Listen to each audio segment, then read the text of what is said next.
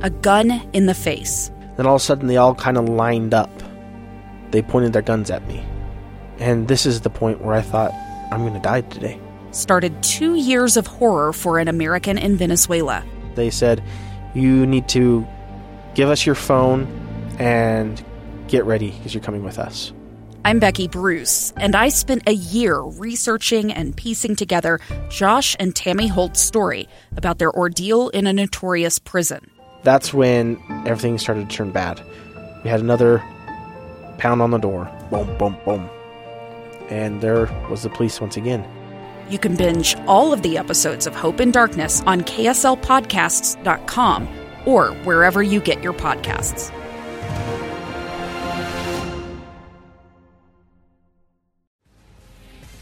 This is Live Mike.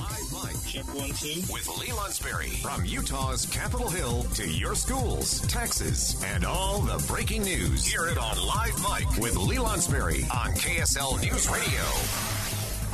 Welcome back to Live Mike. I'm Lee Lonsberry. 2:06 is the KSL news time. We're into the final hour of today's episode, this Monday episode. Quick programming note. Tomorrow, there will be some special sports coverage taking place between 2 and 3, that leading up to pregame and then ultimately game coverage tomorrow, BYU Sports. Going to be some good stuff. Unfortunately, though, again, I'll stamp my foot and pound my fist on the desk. They're taking some of our time together away. Can you believe it? Well, you'll be treated to some good sports coverage here tomorrow this time. In the meantime, though, we have a lot to discuss. If you today are a numbers cruncher, you've got a lot to examine. There is a lot that has happened over the past, say, 48 hours to really see interesting movement in the markets. If you can remember earlier today, just a few hours ago, the big story was the dramatic falling of the various indices that we follow, S&P, the Dow Jones, and NASDAQ. And fascinatingly here, at about close time, we're seeing that those three indexes at least have rebounded to just about where they started the day. Now, why is that? I'll admit I have no idea. In a moment, we'll speak to an expert to hopefully explain it. And some of the bigger events that have happened around the world that could possibly have impacted this, and we'll get the analysis from the expert in just a moment. We'll be speaking with Caleb Silver, editor-in-chief of Investopedia, calling us from New York. We know two things. We know that yesterday, House and Senate leadership, the Big Four, they came together, and it was announced that they've agreed upon both a government funding bill that was combined with a compromised stimulus or relief or recovery package. You pick the word you'd like to use to describe that package. But that an agreement had been reached, and that today at some point we should see the vote both in the House and the Senate, and the president has agreed that he'll be signing it. So that's going to move along in short order. That has a big impact on things. Now that was only one of two major stories we learned over the weekend. I believe it was Saturday. That's when I started seeing the headlines. There was a new strain of the coronavirus detected in Great Britain. And certain countries are now putting in place restrictions on travel. Not so the case here in the United States, but you take all of that, you mix it up, and you have a look at the markets, and what shakes out is sometimes difficult to understand. To get a better understanding of things, please welcome Caleb Silver to the program, editor-in-chief of Investopedia. Mr. Silver, sir, how are you? Good to be with you, but my neck hurts from all the whiplash. As you said, we had a huge reversal in the stock market this morning. We were prepared for 2 to 3% losses. We're in the day flat here, and there's so much news going around. You described some of it, but it is animal spirits in full effect across the stock market today. As a guy in your position, how do you begin to analyze this day and use it to look forward to, say, tomorrow and into next year? Yeah, if you look at one day, anytime you look at one day in the market, you don't get the full picture. Sure. If you peel it back and look at a couple months or a quarter, you see that we're in what we call an uptrend, and you can't deny it. Stocks have been making record high after record high, and that is based on the recovery rally, based on the rollout of vaccines, and improving economic conditions. We're seeing those conditions almost everywhere but the labor market, and as we have more restrictions on business, we'll have more layoffs, and then we'll have that downturn again for the labor economy, which was recovering. But investors are always looking out 3, 6, 12 months to where profits might be once we actually get a vaccine rollout, once we're actually able to travel again for business, once we're actually able to go out and have dinner and go see a show. So investors are always looking at the future. Economic data is always looking at the past. The vaccine data has been pretty good. We had a very fast rollout here, but investors are always betting on what's going to come, not what's already happened to us. Sure. As you do, though, look at the more narrow view, probably the unwise view, certainly if you're making any decisions, but trying to explain the movement of the past 48, we'll say, has the compromise deal struck in Washington simply the positive news coming from that and the optimism stemming from that, does that simply cancel out? Does it appear to cancel out what we learned about this new variant strain of the coronavirus in Great Britain, which is impacting travel and commerce? Yeah, well, no doubt about it. The new strain coming out of Great Britain did put a lot of fear into the markets this morning.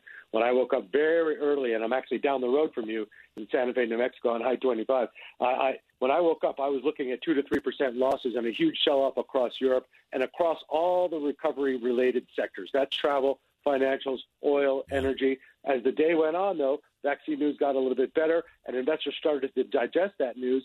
And they also realize the stimulus package is coming, and it's probably an appetizer for a much bigger package that we can expect in January once the Biden administration takes office and puts a plan together. A lot of that depends on what happens in Georgia with the Senate vote, of course. But I think investors know that more spending is coming, and they love spending, government spending. They love low inflation. We have that. And they love low interest rates. So it's the perfect mix of things that actually investors like when they're looking at stocks. Do you think, and this question kind of gets into the weeds a little bit, but I think in the grander scheme of things, it helps my understanding. Would you attribute the rebound of today to have been stemming from a clearer understanding of the actual threat posed by this new strain? You know, maybe we got word, we've been hearing from like the CDC and other smart folks that the vaccine that we have on hand currently is very likely to be a sufficient safeguard against this new strain, or was it the stimulus talks and agreement? Great question, and I think that part of it is more information. So you have that nailed right away.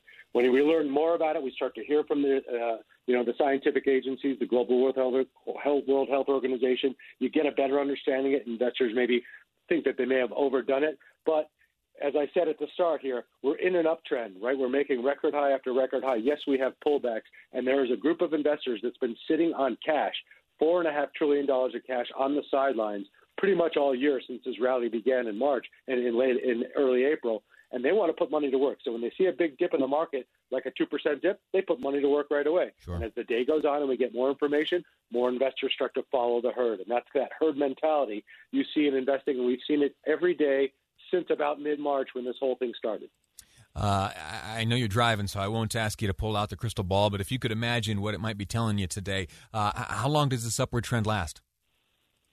I think it lasts for a while, and I think the things that could knock it off are much higher interest rates, and the Fed said we don't need to anticipate those for 2 to 3 years. They'll rise in other places besides the Fed funds rate. I think if we have another, what we call a black swan event, something out of nowhere, like another strain of the virus or something weird that we're not expecting, a global event, that could knock us off. But as I said, the ingredients are in place for stocks to continue to go higher. One, there's a lot of money on the sideline. Interest rates are very low, so there's no yield in any other asset class. Inflation is tamed despite all this massive government spending. I don't know how that is, but it is. And we're going to get a lot more government spending. That's the recipe for higher highs. And if you look back at the last 4 years, even though we had a split Congress, stocks went up because of the same reasons: low inflation, low interest rates, and nowhere else to put your money if you're an investor. So I think the trend is higher, absent a remarkable event that we're totally not expecting. Good news. We'll cross our fingers for those remarkable events to stay at bay. Caleb Silver, Editor-in-Chief of Investopedia. Thank you so much, sir. Always good to be with you. Thank you. All righty. Drive safely. We're going to take a quick break right now. When we return, we're going to get back to a topic we didn't quite have time to cover last week, and it has to do with something a little delicate, a little personal, but you might be able to relate. It's weight gain during COVID-19. Yeah, the numbers are in. I'll break them down next on Live Mike. I'm Lee Lonsberry, and this is KSL News Radio. It's the story of an American held in a dark Venezuelan prison. Then all of a sudden, they all kind of lined up. They pointed their guns at me. And this is the point where I thought, I'm going to die today. I'm Becky Bruce. I spent a year working on Hope in Darkness, which now has more than 2 million downloads. Find it on kslpodcast.com or wherever you listen to podcasts.